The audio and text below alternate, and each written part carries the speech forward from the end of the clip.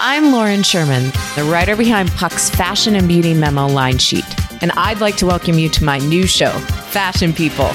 On every episode of Fashion People, I'll be talking to insiders about the stuff we're all whispering between the press releases, from M&A rumors to celebrity stylist dish to the future of legacy media. Be sure to follow and listen to Fashion People, a presentation of Odyssey in partnership with Puck, available on the free Odyssey app or wherever you get your podcasts. I met my first FBI agent when I was 6 years old. He was sent to our home to protect us. My father was arguing against housing segregation in St. Louis County. If he won, Black people would be able to buy homes in St. Louis's white suburbs. And a lot of white people didn't like that idea. There'd been death threats against my father, and threats to kidnap my two brothers and me.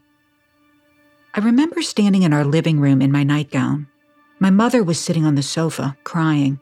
The agent loomed over us. He seemed like one of the good guys, in his dark suit with his short cropped hair and square face. I'd later come to learn that our family had a complicated relationship with the FBI. On the one hand, they'd send an agent to watch over us when we were threatened. On the other, we all knew our phones were tapped. You'd hear the telltale clicking on the line in the middle of every conversation. Years later, I sued the FBI for records about this time in my family's life. I sat in my office sifting through the documents I'd fought for.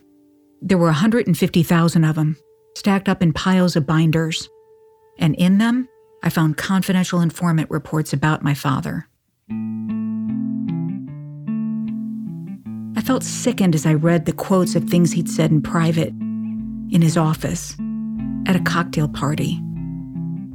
One report had my father's office phone number on it. It was file number 98673824. In the FBI's filing system, the 98 series is for cases involving sabotage. The St. Louis office of the FBI was keeping close tabs on my father. This is the same office, by the way, that was not asking questions down at the Grapevine Tavern at the same time about a conspiracy to murder Martin Luther King. In the last episode, we ended with a question. Why did the FBI stop its investigation when James Earl Ray confessed to murdering Dr. King? Why didn't they explore the possibility that others were involved? The answer to that question is connected to those files on my father and to the fate of his fugitive, Howard Mechanic. It involves a secret program run for decades by the FBI. I'm Nina Gilden-Seavey, and this is My Fugitive.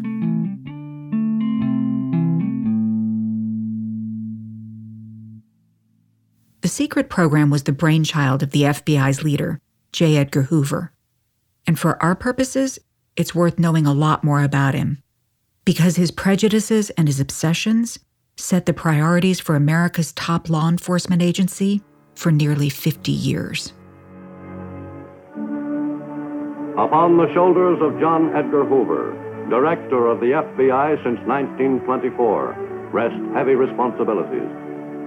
Not only must he direct the Bureau's offensive against subversive agents, but he must also wage a relentless war against the common criminals, who, as much as any saboteur, undermine the security of the nation. That's from A Day with the FBI, a documentary released by Columbia Pictures in 1951. Hoover took over the Bureau in 1924, when he was just 29 years old. He ran it for the next 48 years, until his death in 1972. After he died, Hoover would become a symbol of corruption, the head of a crime-fighting agency that violated some of the country's most sacred laws.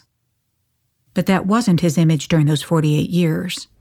I think our image of Hoover today is of this kind of rogue actor. He's doing all of this stuff in secret. Had people only known what he was up to, they would have been outraged. He's a pretty one-dimensional villain in almost all portrayals, and there's some truth to all of that. Beverly Gage is a professor of American history at Yale. She's writing a book about Hoover. But it's also true, first of all, that for almost all of his career, he was one of the most popular and well-respected figures in American government. For decades, Hoover and his G-men were a symbol of moral certitude, like truth and justice and the American way personified. This image was carefully crafted by Hoover himself. He had a lot of very specific physical characteristics that he wanted agents to conform to. So he didn't like bald men, he didn't like fat men, but he didn't like men with sweaty hands. And then there were some really odd ones. He didn't like men who looked too much like truck drivers. He didn't like men whose lips were too big. You were not allowed to have a beard. You had to keep your hair cut short. Your shoes had to be shined. You had to be wearing a dark suit. All of these things, which explain why when we think of an FBI agent, we have a very particular, to this day, a very particular image of who that person is, in the way that you don't actually have a very particular image of, I don't know, someone who works for the Social Security Administration, right? Or other branches of government. That was all Hoover. J. Edgar Hoover was born on New Year's Day in 1895, 5 blocks from the Capitol building in Washington, D.C. When he took over the FBI 30 years later, it was a small government institution. Nobody imagined that it was going to grow into what it did. He was very smart about building it along the way as a very well-insulated, well-connected, and secretive organization. The mission of the FBI was crime fighting, investigating crimes for prosecution. But Hoover's real obsession was fighting communism. In many ways, it is the cause of his life, from the moment that he enters government service as a young man to the moment that he dies in office about 55 years later. When Hoover started at the Bureau, the Russian Revolution was just a few years old. And when the Communist Party, first of all, becomes more influential in the 30s, and then when the war comes along and we move into the Cold War, Hoover very much wants to claim this issue for the FBI, claim it as his own. In 1958, Hoover wrote a book called Masters of Deceit, The Story of Communism in America and How to Fight It. The communists and their followers who are dedicated to red fascism continue to live the big lie. Their goal has always been and always will continue to be the overthrow of the government of the United States by force and violence. That's Hoover promoting the book on TV and warning against the growing threat of the American Communist Party, the CPUSA. The Communist Party is not a political party. It's a subversive criminal conspiracy with direct links to Moscow and practically instructions from Moscow to it. This actually wasn't a total fiction. As far back as the 1930s, the Soviet Union was running sophisticated spy operations inside the United States. Soviet espionage in America had a 10-year running start on J. Edgar Hoover and his counter-spies at the FBI. Tim Weiner is the author of many books. One of them is The Folly and the Glory, about U.S.-Soviet relations, and another is called Enemies, A History of the FBI. Soviet espionage had penetrated the State Department, the Treasury Department, the Justice Department, America's wartime intelligence service, the Office of Strategic Services, and, most famously, the Manhattan Project to build the atomic bomb. Thanks to spies and defectors, Hoover and the FBI eventually realized just how deeply Russian intelligence had penetrated into the U.S. And it terrifies them. So that's the other side of the coin. This is not just a fever dream that J. Edgar Hoover cooks up when he wakes up in a cold sweat at 3 o'clock in the morning. Hoover was determined to find and root out the communists. One problem: he didn't want to bother with a warrant to do the things he wanted to do. Tap phones, break into people's offices, bug their homes. Hoover chafed at any restraint on his actions, and in 1940, he went straight to the president. And President Roosevelt says, listen, I'm going to write you a little letter here that says, you go right on spying on the enemies of this country, the communists, the fascists. And anybody ever questions you, you pull out this piece of paper. So Hoover said, thank you very much, Mr. President. Boom, done. Roosevelt didn't literally give Hoover a piece of paper. He wrote a letter to his attorney general, authorizing expanded evidence-gathering tools. And that permission slip led to a whole universe of violations, decades of them. Bugs and black bag jobs, taps on phones, poison pen letters. All of it under a program known as COINTELPRO. More after the break.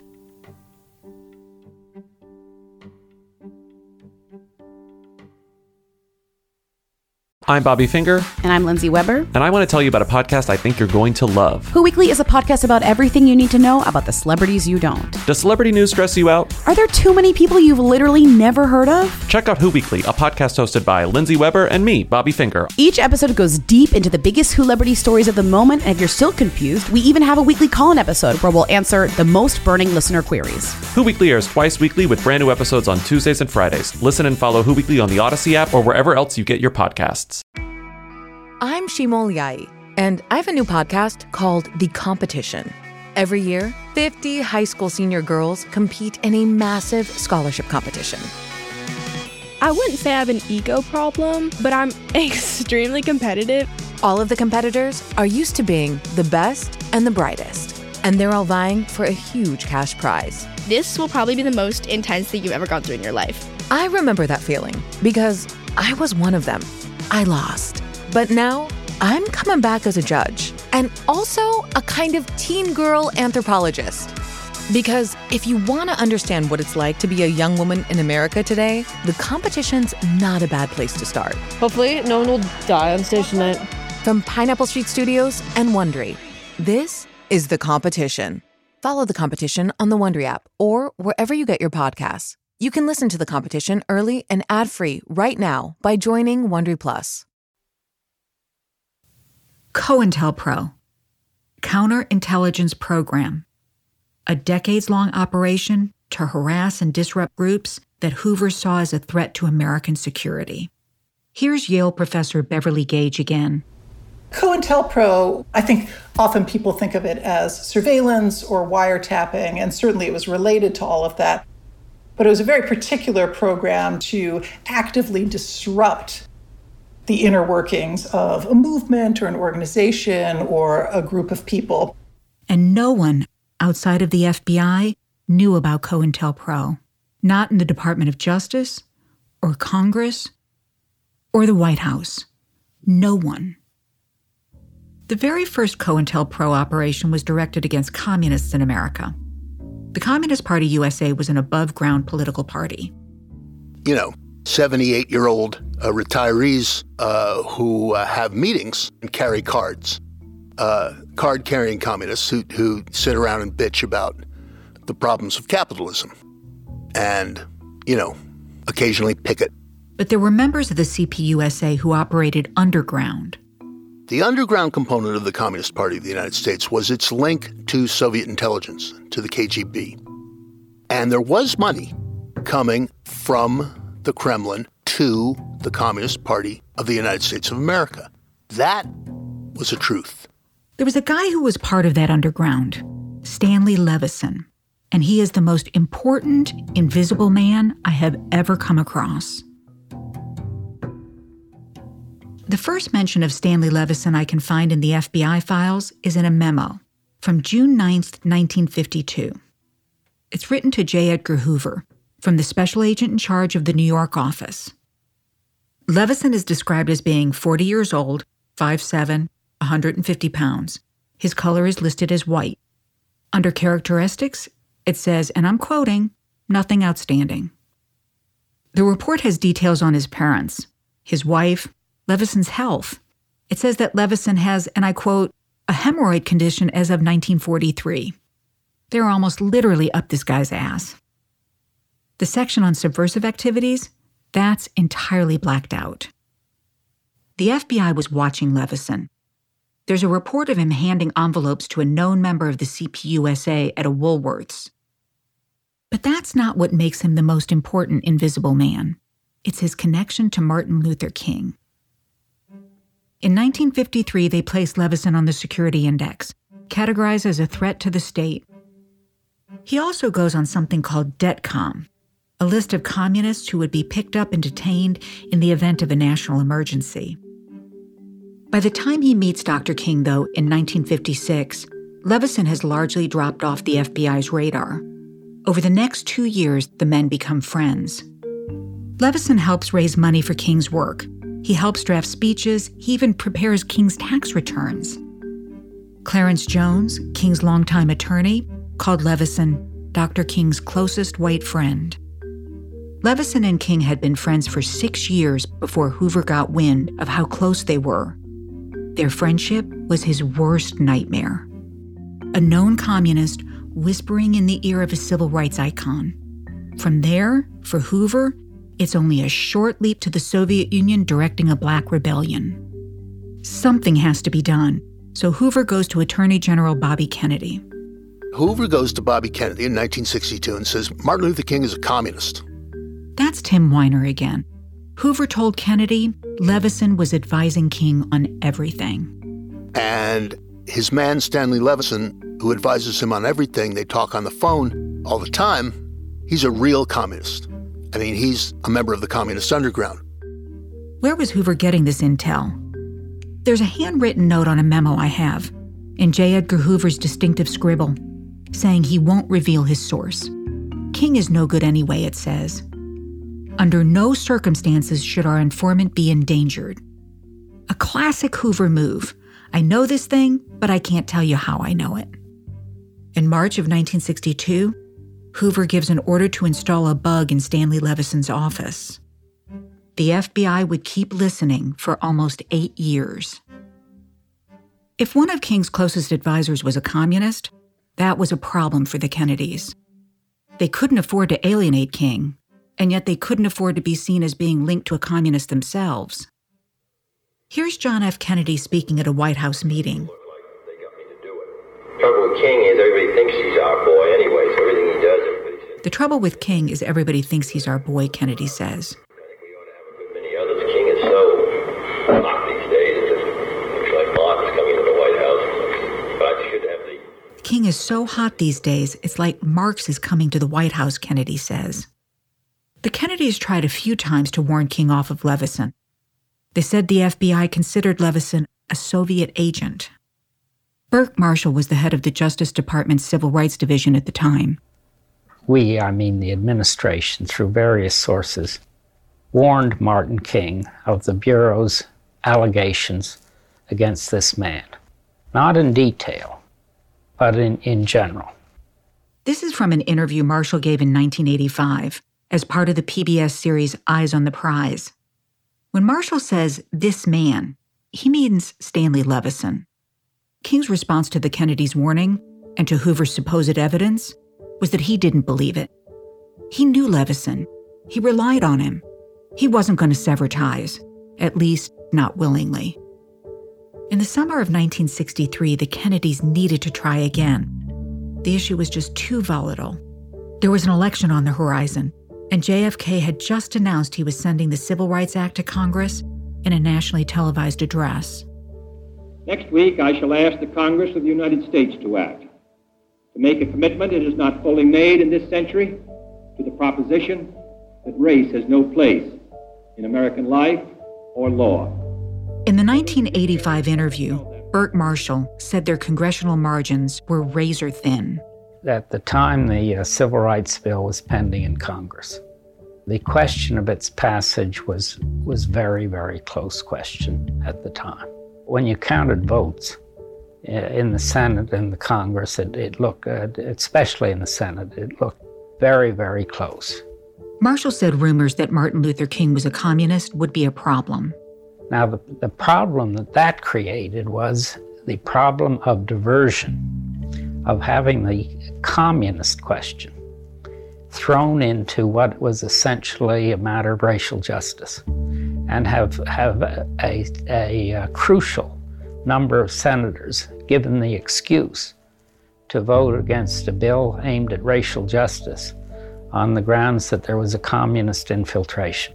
The Bureau would have, and I'm sure did, form critical senators of what they suspected of this link between those two men. If a handful of senators were convinced that the most important civil rights leader in the country was a communist or had communist connections, the Civil Rights Act would be sunk.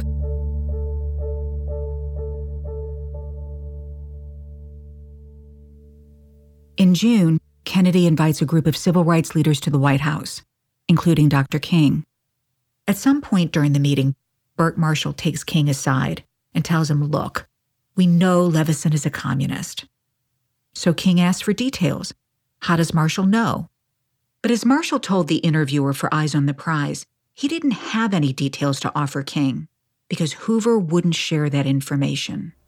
We couldn't do it in detail because the Bureau claimed that to do it in detail would expose Russian agents. What Russian agents? Hoover won't say. Marshall is just going on Hoover's word. King is not convinced, so Marshall sends him down the hall to talk to his boss, Bobby Kennedy, who also gets nowhere.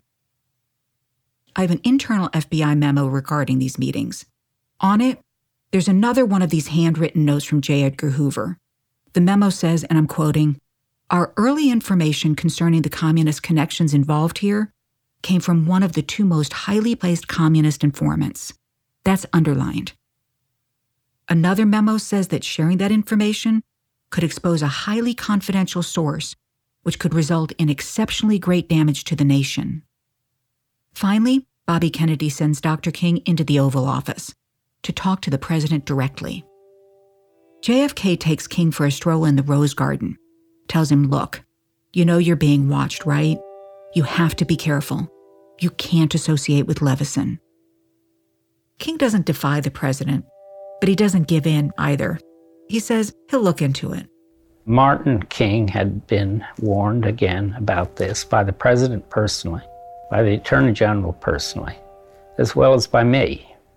And he determined that he would break off connections with this man.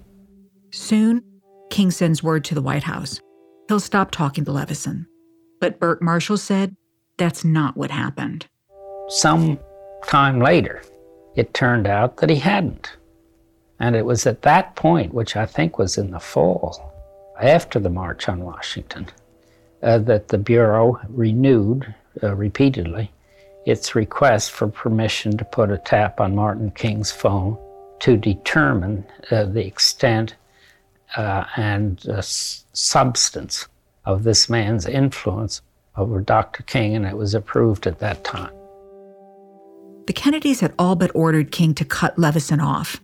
They thought he had. When he didn't, they took action. In October 1963, Bobby Kennedy gives Hoover the green light. And Bobby Kennedy signs an authorization as the Attorney General of the United States for Hoover to conduct 24/7, 365 surveillance on Martin Luther King. Find out what he's doing. Find out what he's saying. Bobby Kennedy, not the long-haired, love bead-wearing peace candidate before he was assassinated in 1968. Bobby Kennedy, the tough-as-nails anti-communist Attorney General of the United States. Spy on King. Tap his home and office phones. If King is a communist, they'll know about it. A year goes by, an eventful one. A month after Bobby Kennedy gave Hoover the go-ahead to spy on King, JFK is assassinated. Lyndon Johnson takes office. That whole time, the FBI continues its surveillance of Dr. King. On the morning of November 21st, 1964, a man named William Sullivan calls an aide into his office at the FBI. Sullivan is one of Hoover's top lieutenants. He asks the aide for a sheet of paper, and he goes back into his office and closes the door. The aide hears him typing. A few hours later, he comes out holding some cash in one hand and a sealed package in the other. Now, Sullivan had been in Hoover's doghouse for months, ever since he delivered a report to the director suggesting that the civil rights movement might not be under communist control. They'd investigated, Sullivan said, and they couldn't find any evidence to support the claim. Hoover was furious, and ever since then, Sullivan was on a mission to get back into the director's good graces. Whatever was inside that package was Sullivan's ultimate act of fealty. Later that day, an agent flies with the letter to Miami, mails it from there with a Florida postmark. The letter is sent to King's home in Atlanta with no return address. It's a long letter. It's a vicious letter. It's typed with a bunch of misspellings and a bunch of poor grammar in various places, but it essentially says, King, I thought you were a great man, but it turns out that you're a beast and you're scum and your sexual appetites have overwhelmed any virtue you might have. And it ended by saying, you know what you have to do. The letter was sent just days before Dr. King was scheduled to accept the Nobel Peace Prize. According to a later congressional investigation, Hoover was furious that King was being awarded the prize. He and others at the FBI knew King had attempted suicide when he was young. They believed he still had suicidal tendencies. They concluded that if they sent this letter to King, he might be so distressed that this time he would actually go through with it. Accompanying that letter was a condensed version of some recordings that the FBI had made in King's own hotel rooms of him engaging in a variety of sexual activity. Because by this point, the FBI isn't just tapping King's phones. They're following King from city to city, putting bugs in his hotel rooms.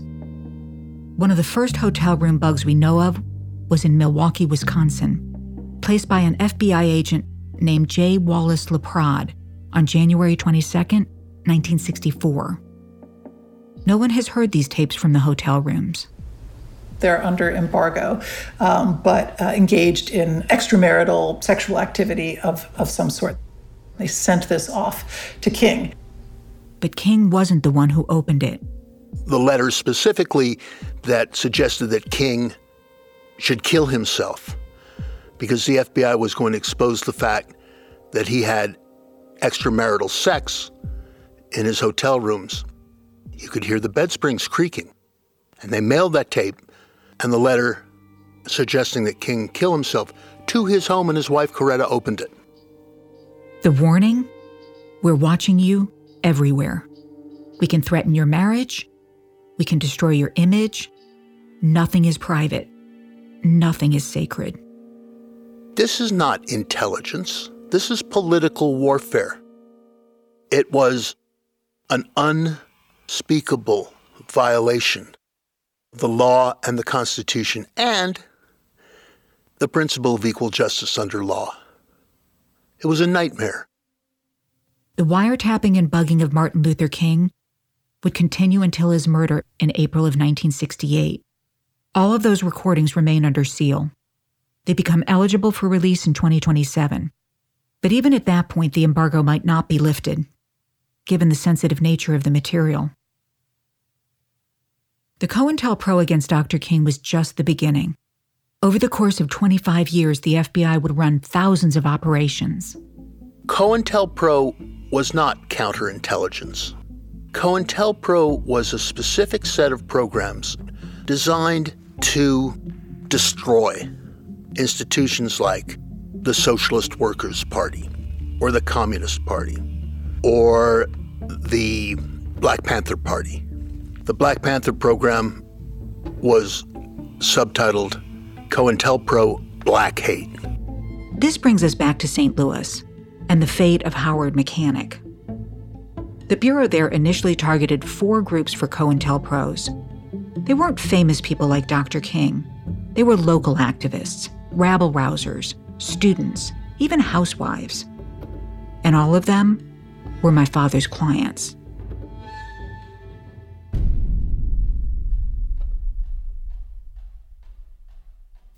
Next time on My Fugitive. We then went on to the little hallway and then wrote all up on the window, tired of your bullshit, all on the windows. If you look at the 1878 woodcut of the first Veiled Prophet and you see that he is dressed in white robes and a white hood and carrying a revolver, I think it's hard to miss the threat, that says we're in charge. These are our streets. We always talked about this issue of informants. Perhaps I was very naive. I was very young and very naive. I only thought about it as the people in the trench coats. I never thought about it as people who looked like us.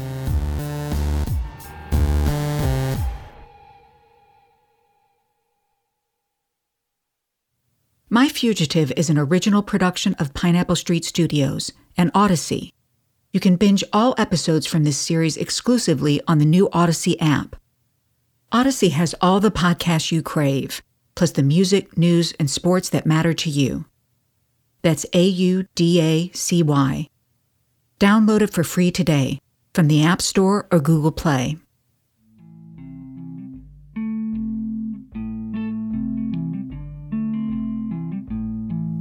This show is hosted by me, Nina Gilden-Seavey. Our producers are Kat Aaron, Agaranish Ashagre, Justine Daum, Janelle Anderson, and Maria Robbins Somerville, with additional production support from Zandra Ellen. The show is edited by Joel Lovell, with support from Maddie Sprung-Kaiser. Research and fact-checking by Charles Richter and Ben Phelan. Our engineers are Noriko Okabe, Hannes Brown, and Will Bigwood. This episode features original compositions by Daoud Anthony and Hannes Brown. Original music by David Einmo, and music from Blue Dot Sessions. Special thanks to our executive producers, Max Linsky and Jenna Weiss-Berman. And thank you to each of our guests for joining us to help tell this story. You can listen to Tim Weiner's podcast, Whirlwind, wherever you get your podcasts. And for more about this show, including photographs, FBI documents, and more, follow us on Instagram at MyFugitivePodcast and visit our website at myfugitivepodcast.com.